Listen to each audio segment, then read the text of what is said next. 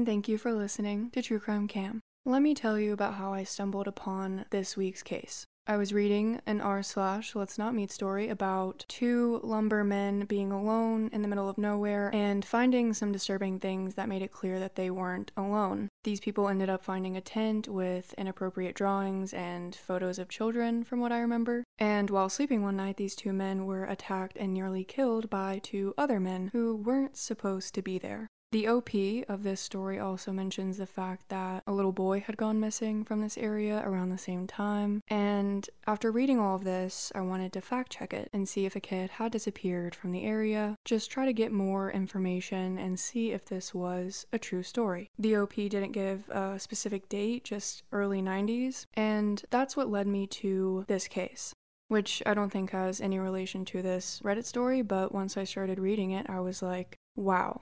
How have I never heard of this?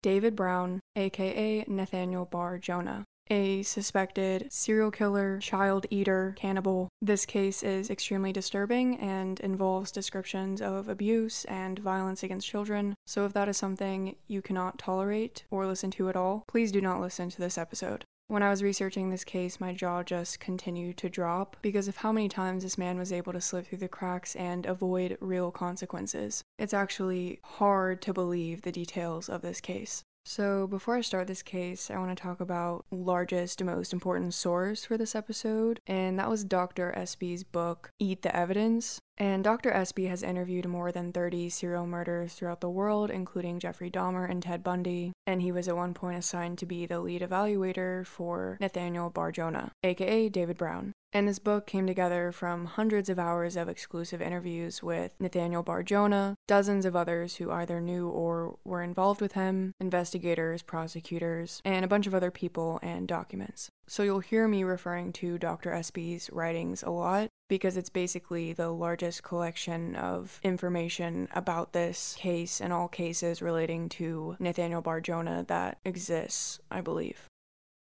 But before we dive in, I'm going to do an update about a recent case. I talked about this case in another intro of a different episode very recently, so you probably remember or you've probably heard of 19-year-old Trent Learcamp. On Monday morning, 2 adults and 3 teenagers were charged in relation to this case. 19-year-old Trent Learcamp was left at a Georgia hospital barely breathing and covered in urine and spray paint last month, in a case that sparked outrage in the local community. And this article is from Stephanie K. Barr of BuzzFeed News. So James C. Strother and his wife Lauren surrendered and were booked into the Glenn County Detention Center on misdemeanor charges of maintaining a disorderly house and contributing to the delinquency or dependency of a minor. 17-year-old Edward Hobby was booked on a misdemeanor battery charge, but police said his arrest stemmed from a separate incident involving a different victim that was associated with this investigation. And police have filed misdemeanor charges against 2 other juveniles as well. And these adults and all of these teens were at the house that this alleged torture of Trent took place. And police have since dispelled several rumors, including that Trent was autistic or that he had been defecated on. And police are saying that Trent was not tortured. The last time I talked about this case, I mentioned a photo of Trent circulating on social media where he looks to be duct taped to a chair and is being sprayed with a hose. But police are saying that Trent consented to being washed off, and that happened after an egg fight with a group of high school students. Police are saying he was not tortured and said that Trent voluntarily drank alcohol until he blacked out. Quote, no one poured alcohol down his throat or forced him to drink it. No one pushed a funnel down his throat. No one urinated on him. End quote. So after police announced all of this, the family came out and refuted police. The family released a statement and said that Trent had clearly been humiliated and made to be the joke of social media videos, and called the teens' alleged treatment of him disgusting. Quote, a vulnerable 19-year-old was made to be a sick joke of someone's disgusting fun and games. They also said it is hard to believe, and it was the first the family heard, that he consented to being hosed down. He was visibly passed out in the video while being hosed. Doesn't seem to make sense someone would consent. The family also said that they have reached back out to investigators. The first details of this case that we heard and the allegations were extremely disturbing, and the pictures that were circulating on social media were very disturbing, so I find it hard to believe that Trent was consenting to all of this, especially considering he was very intoxicated. But that's an update on that case. Let's dive into the episode. In 1956, at the age of 41, Tyra Brown became pregnant with her third and final child. This baby, she felt, was different. It wasn't moving around in her stomach as much as the others had. During her first trimester, Tyra was sitting at a red light when a car slammed into the back of her. Her doctor told her the baby was fine, but Tyra had to wear a neck brace for the remainder of her pregnancy. On February 15, 1957, Tyra gave birth in Worcester, Massachusetts. She named him David Paul Brown. Like he was inside the womb, Tyra said David was different from her other kids. He slept longer, and no matter how much she fed him, he was always wanting more. When he was awake, all he did was cry, and he didn't particularly like being picked up or touched at all.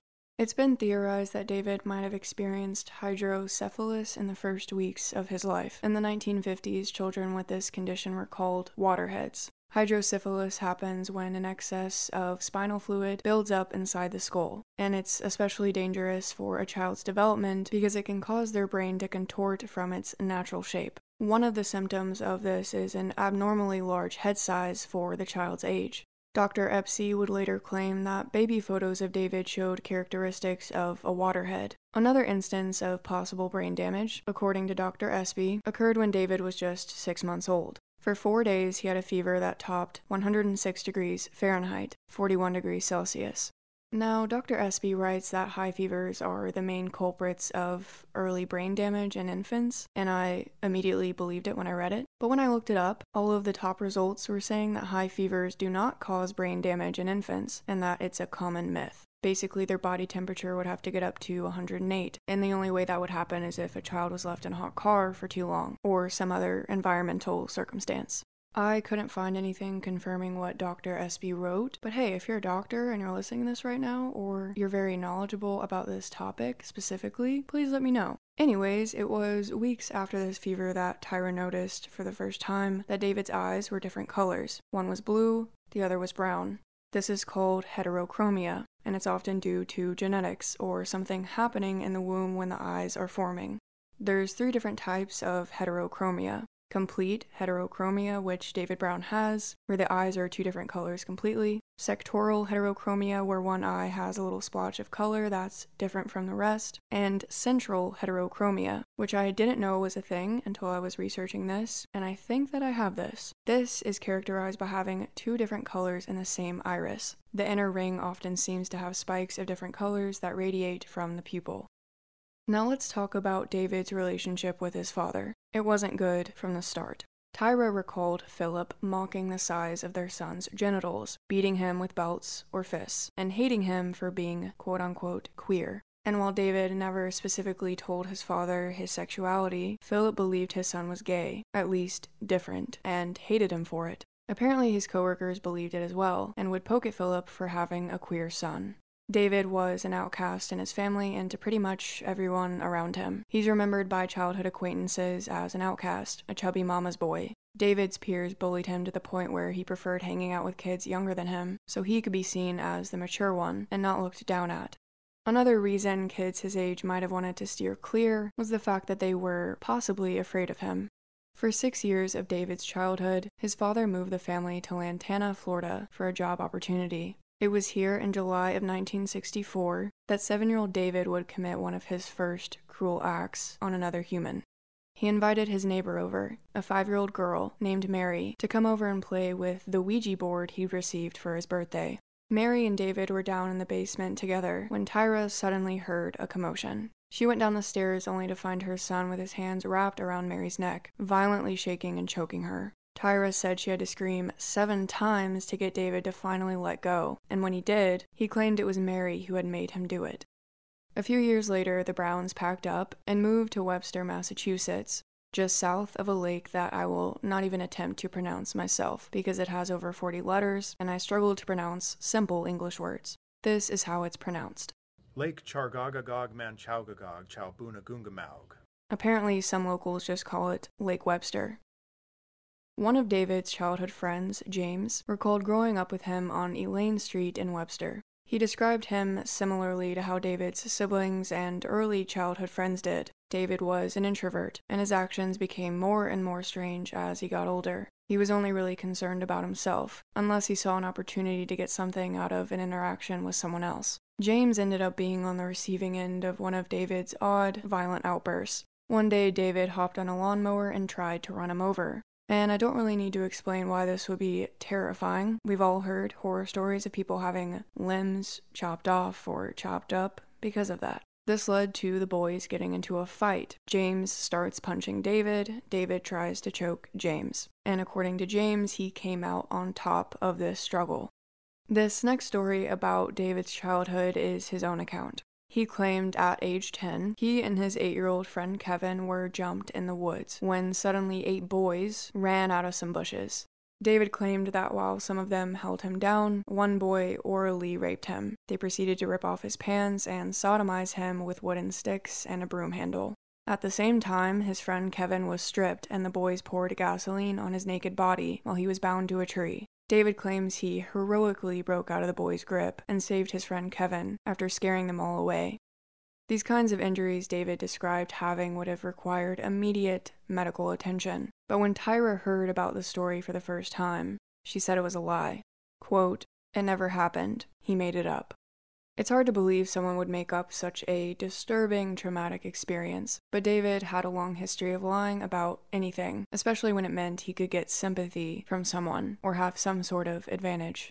Fast forward a few years, and by the time David Brown is 15, his family is struggling financially. Philip had been supporting the family, but due to a heart condition, he had to stop working earlier than he thought. This left little to no income for the family of 5. But I'm also pretty sure that at this point David's older siblings had moved out and started careers or were going to college, so basically it was just the family of 3.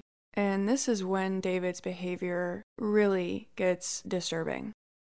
Next door to the Browns lived the DuPont family. One day, someone started writing messages in chalk outside their home. They were directed towards the DuPont brothers, aged 9 and 10. The family thought at first it was a harmless prank, someone trying to make friends, but then they got a letter in the mail. It was made up of words cut from a magazine to disguise the sender's handwriting, and it was addressed to the young boys. It read, quote, "Come to the cemetery at 6 o'clock, and I'll give you $20 apiece, but don't tell your mother and father." The DuPont parents apparently immediately called the police after reading the letter, thinking a child predator was trying to meet up with their kids. At 6 p.m. sharp, police showed up to the graveyard and found 15-year-old David hiding behind a tombstone. He admitted to sending the letter. That's when Tyra Brown came to the rescue and begged the boy's mother, Dolly, not to press charges. Dolly complied, but told her children to stay away from the neighbors, especially David Brown. After all, why would an older teen want to secretly meet up with some young boys in a cemetery? Surely not for anything good. For whatever reason, David thought they just got off on the wrong foot. And the very next day, he showed up at the DuPont's front door with a bouquet of flowers and asked Dolly if her sons wanted to join his family for a day at the beach. Dolly told him absolutely not. David's response was strange, to say the least. He said, "I have 2 different shades of eyes. That means I'm insane." That account of this story is from Peter Davidson's writing published in 2006. In Dr. Espy's book, he writes that David Brown signed his name at the bottom of these disturbing letters, and it was Dolly who marched over to the home and told Tyra about the situation. Dolly said there would be consequences if David didn't stop, but there's no mention of police being called. Either way, whichever story is true, in both of these accounts, David Brown doesn't face any real consequences trying to lure in young boys. And at this point in the episode, you probably have an idea of what David's plans were for the young boys. According to David, his plan was to meet the boys in the cemetery, choke them to death under a bunch of thorn trees, then cut them up to hide the evidence. Fast forward a few years. It's 1975, and David is 18 years old. His father, Philip, passed away the year prior, and David's just graduated from Bay Path Vocational Technical School. By this time, he apparently stopped messing with the DuPont brothers and moved on to luring in children he was a stranger to. In March of that year, an 8-year-old blonde-headed boy named Richard made his way to school. Suddenly, a white station wagon pulled up to him on the sidewalk, and a large man jumped out who identified himself as a policeman. He told Richard to come with him immediately. His mother had been hurt, and he needed to get to her right away. Richard knew not to get in the car with strangers, but this man had a police badge pinned to his pocket. In the eyes of an 8-year-old, this man seemed legit, and he was being very demanding. And he believed this man, even though he had talked to his mother less than 30 minutes ago. Richie was forced into the passenger seat of the car and buckled in. A woman in the neighborhood happened to witness this entire ordeal and thought it was suspicious, so she called police, and an officer was dispatched to check it out. The woman's gut feeling was right, because this man wasn't a police officer. It was David Brown. David is now driving down the street with Richie in the passenger side when he passes the school. He ends up driving through the crosswalk when a student has his flag out for students to cross. David doesn't care. He speeds away. The student reports the incident to a teacher. David eventually makes it to an outlet mall where a few cars are around and parks, and this is about to get very disturbing and graphic. David tells the boy to take his clothes off, but Richie refuses. He then starts choking and shaking Richie violently with one hand, and with the other, David reaches in his pants and squeezes the child's privates so hard that Richie soils himself. David gets furious that this boy has urinated and defecated in his mother's car, and starts choking the boy again, this time with both hands. He released briefly only to allow him to puke on the floor of the car. At this point, 8-year-old Richie's neck and face were bruised and swollen. Suddenly, a patrol car driving by notices a white station wagon separated from the rest of the cars in the lot. It matched the vehicle description given by a woman who'd witnessed Richie's abduction. After turning on his lights and calling for backup, the officer jumped out of his car and pointed his gun at David Brown, ordering him out of the vehicle. Within seconds, David was surrounded by several officers and taken to the ground. Richie was quickly taken to the Hubbard Surgical Hospital, where he recovered for 2 days. His attacker was taken to the Webster police station and charged with felony kidnapping, assault and battery, and sexual assault of a minor. David's odd reasoning for kidnapping this little 8-year-old boy was that Richie reminded him of a man who'd sold his mother a car with sawdust in the transmission to make it run smoother. In Dr. Espy's book, he acknowledges that David Brown was a minor at the time, but David was born in February of 1957, and this crime took place in March of 1975, making him 18 years old. I'm not sure what's going on here, but for whatever reason, David wasn't charged as an adult and was released into his mother's custody. Tyra believed her son could be suicidal, so she decided to send him to a psychiatric hospital. On April 4th, David was sent to St. Vincent and put under the care of psychiatrist Dr. Jesse Arnold. David told her that he had blacked out during the entire assault and kidnapping. He didn't remember almost choking the boy to death. After 18 days of treatment, David was released and placed on a year of supervised probation. Within a couple weeks of his release from the hospital, David kidnapped another child. Well, possibly kidnapped another child. This time, a 9-year-old girl named Mary. Real quick though, I do want to point out something that I just found while doing some research. And it might be another factor that points to Dr. Espy's dates being wrong about when David committed these acts. David Brown's name doesn't appear in any of the newspaper articles of the time about kidnapping a child. If he was an adult, he would definitely be all over the news, and he would have faced legitimate jail time for his actions. So my personal theory is that the kidnapping of Richie could have happened in March of 1974, not 1975. Another reason I think that is a huge possibility is because Dr. Espy talks about the second kidnapping as if it happened after Richie's, but Mary was taken by David Brown in May of 1974. This is also the time David would be graduating high school, which Dr. Espy mentions, and there's a newspaper article that correlates with this date. Sorry about the little rant about dates, but I just hate not having clarity about when things are taking place, and I want you all to have the most truthful version of this case. It also could be an issue with Scribd.com, which I'm reading this book on. It hasn't been the best format for reading books and listening to audiobooks, so. But anyways, let's get back to David's second kidnapping. On May 8, 1974, 9-year-old Mary was walking home around 4 p.m. in South Woodstock, Connecticut. This was just a 20-minute drive from David's home in Webster. David is driving his mother's station wagon dressed as a police officer when he spots Mary and pulls up alongside her. He tells Mary her mother has been hurt. She needs to come with him right away. After driving for a short period of time, David began hitting Mary in the face with some sort of instrument. The girl was so frightened, she urinated on herself and vomited. Angry about another child ruining his mother's car, David threw her from the car onto the sidewalk, violently.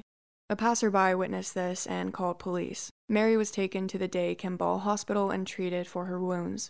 According to Dr. Espy, a witness was able to take down David's license plate, and within days, police arrived at Tyra's door to arrest her son. Mary's mother refused to let her testify, and somehow this incident didn't get back to David's parole officer. There's also a third potential kidnapping that Dr. Espy alludes to David possibly being involved in. In his book, he states that in 1974, 10-year-old Susan Terry was found deceased on the side of the road. She was bound, beaten, nude, and she'd been strangled to death. So I spent about 30 minutes looking through Google and the newspaper archives, and I couldn't find any incident relating to a girl named Susan Terry. I couldn't find an obituary or anything. And if this was a young girl who'd been murdered and her killer was never found, I feel like it would have been reported on frequently, if not, just at least one time. Maybe Dr. Espy mixed up the dates or spelled her name wrong, but either way, I couldn't find anything about it. And I will come back to this in a moment. Moving on, David Brown was officially let off probation in May of 1976. That year, he enrolled in Valley Forge Christian College in Phoenixville, Pennsylvania. After getting into a confrontation with the college's preacher about his poor dress during service, David was sent to the dean's office. He was seen as such a problem on campus, and because his grades were also horrible, the dean decided to kick him out of school. He moved back in with his mother and jumped jobs frequently because coworkers hated him. Managers thought he was difficult, and David just didn't want to work. On the morning of September 23, 1977, David told Tyra over breakfast that he was going to meet some friends later and needed to borrow her car. He was vague about the situation, and his mother thought this was odd because David didn't really have a lot of friends. In his brother's old army duffel bag, he packed a hunting knife, rope, a dark blue police jacket, a fake silver police badge, and 2 pairs of handcuffs. After work, David arrived in the White City Theater in Shrewsbury around 10 p.m., where he saw 2 teenage boys were exiting a movie. He pulled up to them, flashed his fake badge, and demanded to know their names. Billy and Alan, both 13 years old, were told to get inside the vehicle so he could question them.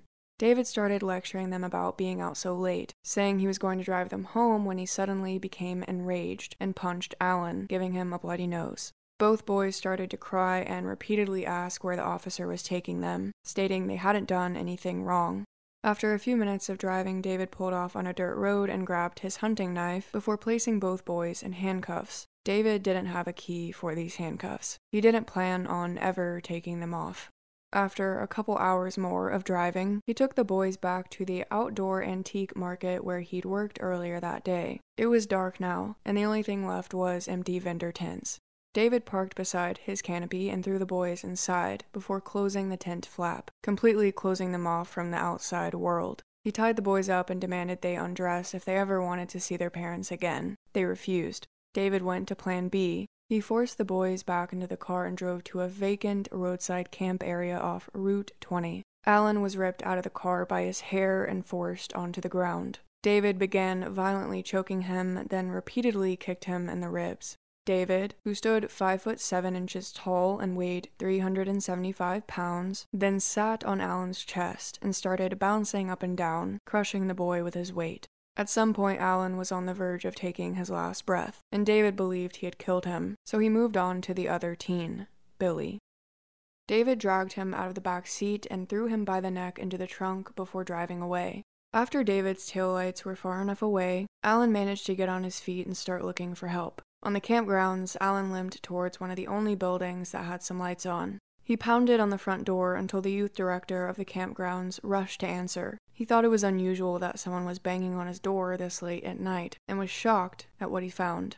13-year-old Alan handcuffed, bloody, and begging for help, stating they'd been kidnapped by a police officer, and his friend Billy was now dead in the back of his trunk.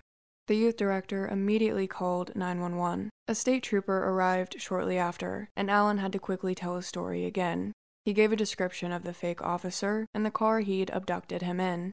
Numerous officers were dispatched to start searching the surrounding area. It was at this point that David had turned his car around and started heading back to the spot he left Alan. He'd messed up. He didn't want to leave the boy's body there out in the open. David didn't know that Alan had survived, and the real police officers were closing in on him. As he turned onto the dirt road leading to the campground, an officer saw his car from a distance and floored it. David heard the police siren behind him and stepped on the gas, but he didn't make it much further. At a curve on the road, David was forced into some thick brush and ordered out of the vehicle. The officer holstered his weapon and aggressively handcuffed the fake officer, as Billy's muffled screams were heard from the trunk. Officers unlocked the trunk and found him handcuffed and beaten, but to their relief, Billy was alive. At 12:40 a.m., David Brown was taken to the police station where he wrote and signed a confession. That confession apparently differed from what had actually transpired that night, and I will be reading to you all the entire confession. So David's bail was set at $50,000, and hours later he appeared before a judge charged with numerous counts. 2 counts of kidnapping, 2 counts of attempted murder, 2 counts of assault and battery with a dangerous weapon, 2 moral offenses, impersonating a police officer, and various motor vehicle charges. The hearing was set for October 4th, but was eventually pushed back to December so David could be interviewed by a psychiatrist ahead of trial. At the Bridgewater State Hospital, Dr. Cronin evaluated him for just 30 minutes. This is what he wrote in his report. He clearly acknowledges that he has trouble controlling his impulses towards young boys. He also acknowledges that 2 years prior to these charges, he was arrested on similar ones. There is no evidence to support the possibility that he enters any type of dissociative state. His view of himself is quite fragmented. Although he lacks the glib social facility stereotypically associated with psychopaths, there is considerable evidence to suggest a primary diagnosis of psychopathic personality. He has never internalized a set of well-developed moral rules by which he lives. His interactive ability is weak, and he does not easily articulate the consequences of his actions. His behavior is quite impulsive. Despite his psychopathic tendencies, his ego function has other features more typically associated with borderline personality. Among these features are his poor, defended, raw, oral, aggressive impulses. His characteristic modes of behavior have resulted in a failure to crystallize into a more integrated personality structure. He feels he has shamed his mother. He has also never successfully separated psychologically from early familial objects and longs to remain tied to them forever. His therapy should focus on getting him to experience guilt and to develop a more adaptive conscience. While awaiting his trial, an officer sat down to interview David Brown about the attempted murder of the 2 boys. Towards the end of the session, David voluntarily brought up the name of another child who'd been murdered. And it wasn't 10-year-old Susan Terry. It was 12-year-old Kathleen Terry. I was able to find the name Kathleen because Dr. Espy mentioned the police department investigating the case. I'm not sure why he got the girl's name and age wrong, or if this was intentional. That little piece of information about the police department allowed me to find a trail to a newspaper archive of this event. Kathleen Terry was last seen on July 19, 1974, around 10:30 a.m., when she left the Mashapog Park campgrounds on her bicycle to visit a friend who lived nearby. Searchers found her body the following day at 9:30 a.m. in a clump of pine trees, located 400 yards away from Route 15, just a mile from the campgrounds. This is what the Boston Globe reported. Quote, "State police said the girl's body was found lying face up and that her head had been battered. She was partially clothed. Kathleen was a 7th grade honor student at St. Anne's School in Sturbridge. Kathleen had been camping with her parents, who had planned to return home today. State police said Kathleen's 10-speed bicycle was found in a heavily wooded area at 6 p.m. Friday. Police believe the bicycle was thrown into the woods because many of the tree branches were broken.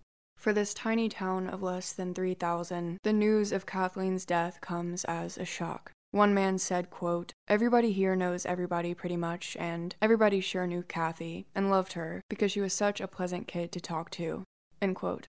In a coroner's report released shortly after, the cause of Kathleen's death was said to be a blow or blows to the head from a blunt instrument, and they concluded that she was not sexually assaulted.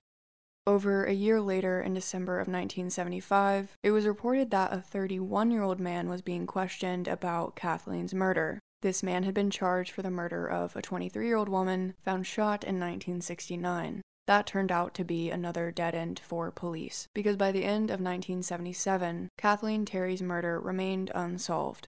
And on December 14th of that year, David Brown pleaded guilty to attempted murder and kidnapping. His handwritten confession was read in court, and just get ready because this is a long one. On Friday, the 23rd of September 1977, I was in the White City parking lot on Route 9 in Shrewsbury. It was probably between 9:30 and 10 p.m. I was going pretty slow through the parking lot. As I was driving out of the lot, I saw two boys, about 13 years old, walking up near the exit. I pulled up beside them and stopped the car. I rolled down the passenger side window and flashed my police badge at the boys and ordered them into the car. One of the boys opened the side door and said, "What did we do?" He then asked me to give them a ride home. I told them they shouldn't be out so late alone. I pulled out of the parking lot and asked the boys where they lived. They told me, and I headed in that direction. After we drove about 2 miles, one of the boys said, "You have to go down this way to get to my house. You're going past where you have to turn." I went around the bend and kept driving. The boys then started yelling something about, "Where are you taking us?" I pulled into an alley and reached into my blue police jacket and brought out a hunting knife. That shut them up pretty quick. I put the knife down beside me and told them to keep their mouths shut. I told them to lean over and put their hands behind their backs. I then cuffed them. Then they started whimpering or something like that. I went down some back roads and came out on Route 9, and then took a side road and kept driving around for about 2 hours. While I was driving, the boys were crying and asking stupid questions like, "Where are you taking us?" Stuff like that. I didn't give them any answers.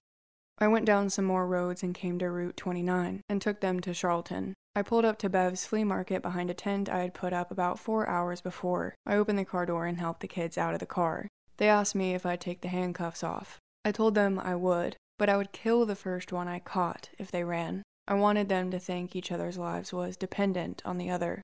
I made them sit down on the grass under the tent. There wasn't anyone around at that time of night, and it was a big field, so they couldn't run far without me seeing them even if they did take off. But I weigh 375 pounds, so it would have been pretty difficult for me to catch them if they really started running. But they were pretty scared, so I wasn't too worried about them taking off. Then the bigger of the two started asking me, "When are we going home?" and annoying stuff like that.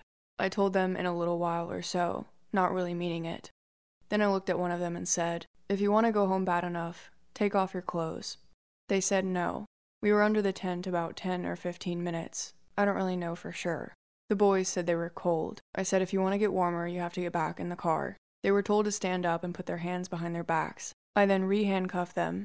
I escorted them back to the car and put them in the back seat, and put the heat on so they would be comfortable. We drove under Route 20 and back onto the road that led to the campground. That's when I decided they could identify me and they would have to die. I stopped the car and made the bigger boy come out and the smaller boy remain in the car. I ordered him to remain put.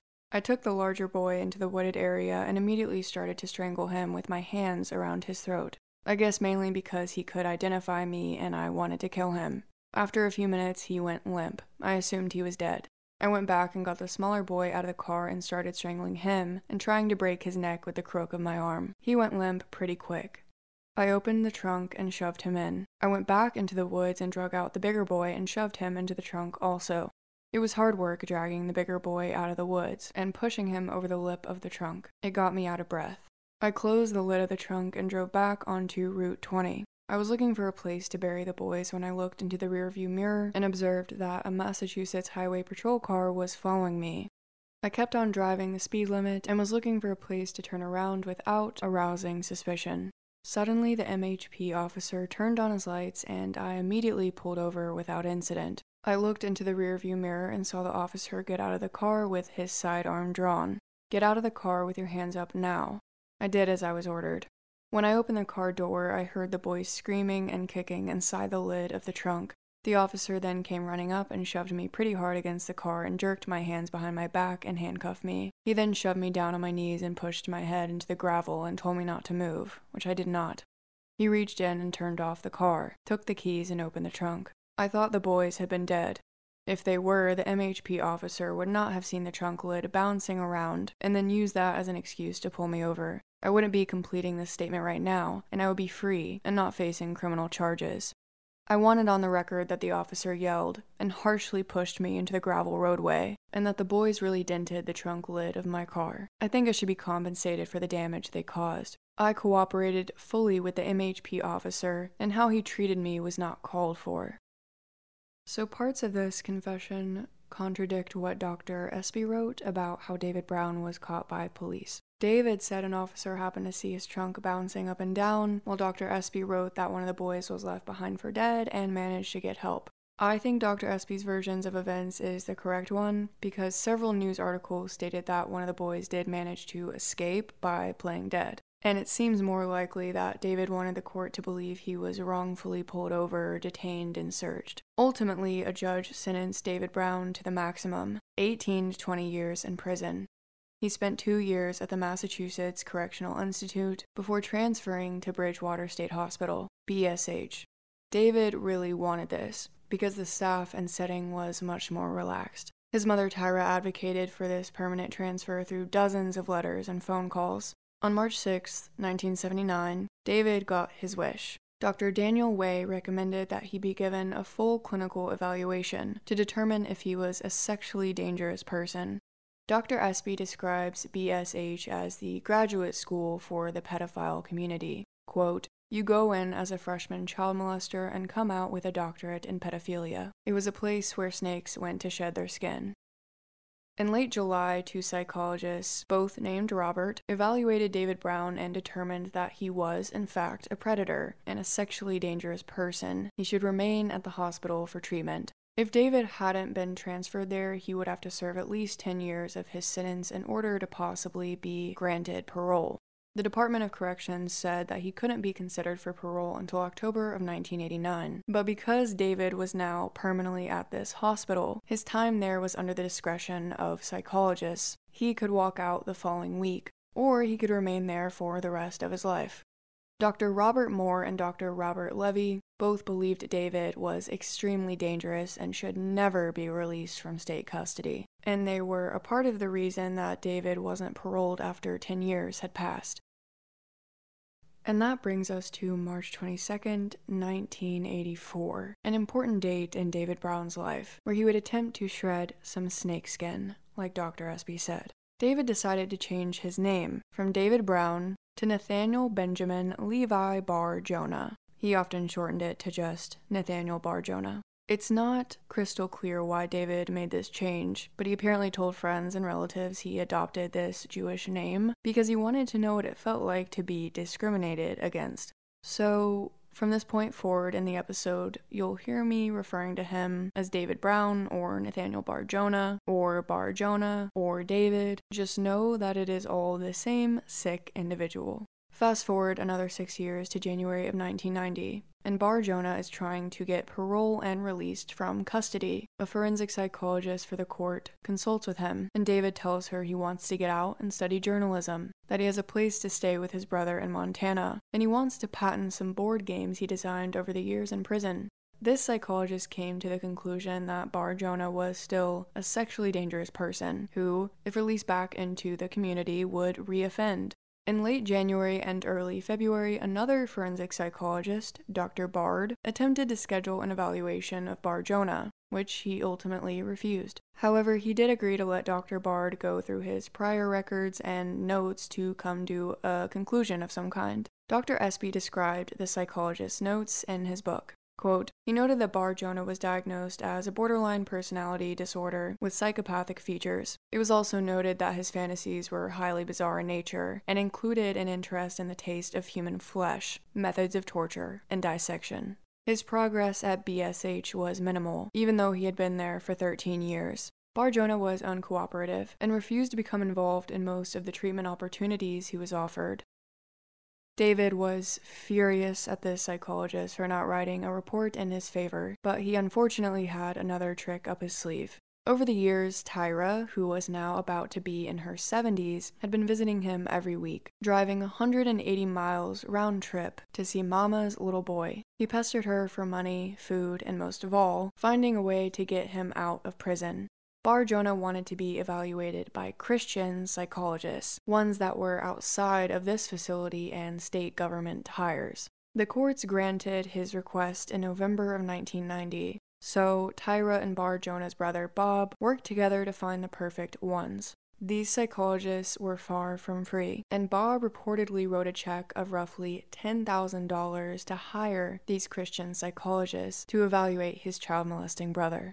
To Dr. Ober and Dr. Schweitzer, Bar-Jonah spun a few tales that made him appear as if he was the victim of his own actions. Remember David's childhood story when he claimed he'd been gang raped by a bunch of teens, but managed to save his friend Kevin? That was one of the stories he told these psychologists, which his mother would later say had absolutely never happened. Despite targeting and abducting young boys, Bar-Jonah also claimed he was only interested in women his age, and had a fiancée on the outside waiting for him. That was actually true. He had been riding a woman from prison, but only because she had 2 sons. The psychologists also took his word when he told them that he had been sodomized by 8 black prison guards in 1989. David said this incident was videotaped and he doesn't know how he made it out alive. Dr. Ober wrote, "This incident demonstrates his ability to handle stress as a result of perceived sexual trauma and to control his impulses. It is the opinion of this evaluator that Mr. Bar-Jonah is not at this time likely to victimize others due to his uncontrolled desires." Dr. Ober apparently also didn't administer any psychological test instruments. He kinda just listened to David's claims and came to a conclusion off the top of his head. Dr. Schweitzer, however, did administer 3 psychological tests. These were tests, though, that Bar-Jonah had been given numerous times, and could adjust his answers to achieve his desired result. And that's exactly what happened, because Dr. Schweitzer determined there was no evidence of a psychotic thinking style, or sadistic or aggressive preoccupation with sexual ideation. The conclusion of these Christian psychologists, who had been paid thousands of dollars, was a 180 from the conclusions of numerous psychologists who had evaluated Nathaniel Bar-Jonah. Dr. Schweitzer said his risk of reoffending was minimal. On February 12, 1991, the doctors appeared before Judge Walter E. Steele, who agreed with their conclusions and ordered the release of Nathaniel Bar-Jonah from state custody. Unfortunately for him, though, the process wasn't immediate, and he wasn't officially released until 6 months later in July. He would eventually be paid $6,000 by the state because of that. So let's just recoup a little bit, because a lot has happened. By this point in his life, Bar-Jonah has strangled a 5-year-old girl as a child. At 15, he attempted to lure his neighbors, 2 young boys, to a cemetery so he could rape and murder them. Before the age of 18, he abducted an 8-year-old boy, a 9-year-old girl, and possibly a 12-year-old girl who was found deceased. And finally, around the age of 20, Bar-Jonah abducted and nearly killed 2 13-year-old boys. For all of that, most of which occurred before he was a legal adult and unknown to police, got him just 14 years in prison. If he had spent all of those years in a legit, regular prison, he definitely would not have had a good time, because inmates do not take kindly to child molesters. But now, David Brown, aka Nathaniel Bar-Jonah, is free, and he only managed to restrain himself from hurting another child for a month, before spotting a 7-year-old boy unattended in the back seat of a car on August 9th in Oxford, Massachusetts. As the blonde-headed boy waited for his mother to send a package at the post office, Bar-Jonah spotted him as he cut through the parking lot on one of his daily walks. He opened the door and climbed on top of the boy, smothering him with his body. Within moments, the boy's mother was ripping him out of the car and striking him in the face for touching her child. David took off down the street in the pouring rain, while the woman comforted her traumatized son. At the hospital, the police officer who took a statement from the mother recognized the description of the attacker as David Brown. He'd been involved in or heard of his arrest from 15 years prior for the attempted murder of 2 young boys. Police showed up at Tyra's door around 3 p.m. and took him down to the station to talk. Bar-Jonah didn't deny getting into the car, but he explained that he simply wanted to get out of the rain. In a handwritten confession, though, he admitted to having the intention of killing the child. When the case came up with prosecutors, they thought probation would be most appropriate. He was charged with assault and battery, and entering a motor vehicle with the intent to commit a felony. The judge was going to send Bar-Jonah back to prison for good, but the prosecutors had already reached a deal: 2 years of probation. As a part of this plea, he was required to leave Massachusetts and move into one of his brother's properties in Great Falls, Montana. But instead of reporting to the probation office directly after this sentence, like the judge told him to do, David started preparing for his new life. On August 29th, he set out for Montana with a trailer, towing all of his belongings behind. His 75-year-old mother drove most of the way, which took about 3 weeks in total. Shortly after his arrival, Bar-Jonah started building up his own antique business, and randomly wrote a letter to the local paper about a miracle he'd experienced. Quote, I've seen God take a hopeless situation like when all avenues were closed. It seemed like I'd never be released. Yet God told me I would, and I believed him, even though the evidence of my release was not there. Then totally out of left field, I got two Christian psychiatrists who believed in me. That was a miracle in itself, to find two Christians in that profession in Massachusetts. The state had a lot of evidence on their side, yet the judge sided with me." End quote. Bar-Jonah wasn't going to stop preying on children. In fact, moving to the small town of Great Falls, Montana was perfect for him, because the community and officers were unfamiliar with his face. He specifically targeted single women with younger boys. He grew close to them through his antique business, selling toy guns and other trinkets, and his regular attendance to church. He would use religion as a way to disarm these women and groom them into having alone time with their children. After meeting a woman named Julie Watkins in August of '92, Bar-Jonah began babysitting this child after school 3 months later, from November to June of the following year. And on December 18, 1993, Julie asked him for the first time to babysit her 9-year-old son Sean overnight so she and her current boyfriend could attend a Christmas party. In Julie's eyes, Bar-Jonah was a harmless Christian man, and her son adored him, so of course he happily let Sean spend the night. Julie picked her son up the following afternoon at 3 p.m. Nothing seemed out of the ordinary. Bar-Jonah told her that they had fun, that he could babysit Sean overnight any time. Shortly after this, Sean started acting strangely. At one point, a friend told Julie she saw her son opening his pants and pulling at his privates in front of her on the couch. Julie pulled him into a separate room and explained that it wasn't appropriate, but Sean continued to do this as they were talking, and he told her that his privates were itchy and that they hurt. When Julie took a look, she noticed that her son's privates were red and swollen. After some time, Sean confided in his mother that Bar-Jonah had been the one touching him, and the reason he had kept this from her for weeks, possibly months, is because Bar-Jonah told this 9-year-old boy not to tell anyone about what he was doing, and that if he did, Sean would be responsible for sending him back to prison forever. Julie called her pastor first, who in turn called David's brother Bob. Bob and the pastor knocked on Bar-Jonah's door, attempting to sort out what happened. He didn't answer. The following day, Tyra and Bob knocked on his door together, and finally got an answer. Bar-Jonah told his family he didn't remember touching Sean, but that if he had, he must have blacked out. He then stomped down to the pastor's office and threatened to sue him and press charges. After consulting with Julie again, the pastor reported what Sean had told his mother to police. And while this ordeal was going on, Bob was trying to convince Julie not to press charges against his brother, and that he would just get him counseling instead. Detective Bolusky took statements from Sean and Julie, and on January 19, 1994, he drove to Bar-Jonah's apartment to interview him. Bar-Jonah gave a lot of incriminating statements and said he may have touched Sean, but he might have been blacked out or dreaming when it occurred. He also admitted to kidnapping and trying to kill 2 boys in Massachusetts. This is what finally put him on the radar for Montana police. The following day, Detective Bolusky got a warrant for his arrest and detained him at the Antique Mall around noon.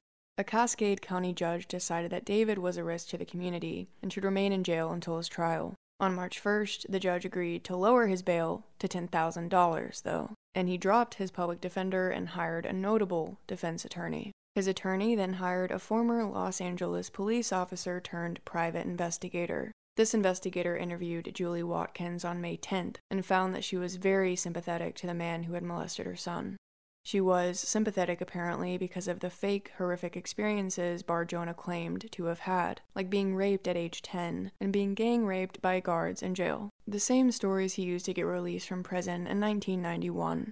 Julie's letter reads, quote, "My name is Julie Watkins, and I want to say that my wish has always been for Bar-Jonah to get probation and to receive counseling. I feel very strongly that Sean testifying would have an adverse effect on him emotionally. He does not want for Bar-Jonah to be in jail and never did. He would still like to be Bar-Jonah's friend under a supervised situation such as my being present for the most part. Sean harbors no ill will towards Bar-Jonah. I feel Bar-Jonah has been through a lot in his life, and jail would only increase the problems he has, and counseling would help with all of the adversity he has had to face. I still feel Bar-Jonah is a good person for the most part, but needs to have control in his life that would make him get the help he needs. These are my own words and beliefs, and I have not been influenced in any way. Signed, Julie Watkins, May 1994.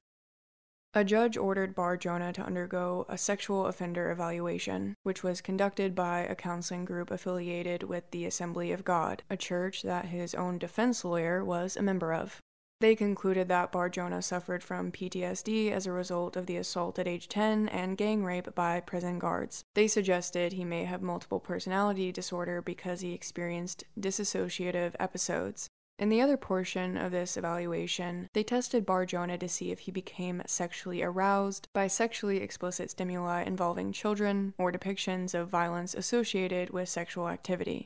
The test results showed, of course, that Nathaniel Bar-Jonah was the definition of a pedophile, but this counseling group thought that they could just counsel it out of him. Bar-Jonah's trial had been set for August 15th, but was postponed without establishing a new date. And during that time, the prosecution and defense reached an agreement, a deferred prosecution, which basically means as long as Bar-Jonah adheres to some rules set by the court and doesn't break any laws, the charges will be dismissed entirely. This was signed by both sides on April 24th, 1996. After this, David's defense attorney saw a mistake by the courts and took this as an opportunity to file a motion to dismiss all charges because his client didn't get a speedy trial. I don't understand the exact legal loopholes or arguments that granted this because I'm not a lawyer, but the gist is, all of his charges were officially dropped, and the state believed there was no way they could come out on top if they challenged it. Here's a statement from the assistant district attorney in part, quote, "The state believes there was a probable cause to file these charges. Upon review of the entire factual situation, the state does not believe that sufficient evidence currently exists upon which to obtain a conviction, as the mother of the child victim does not want him to testify. Therefore, a dismissal of this matter would be in the interests of justice."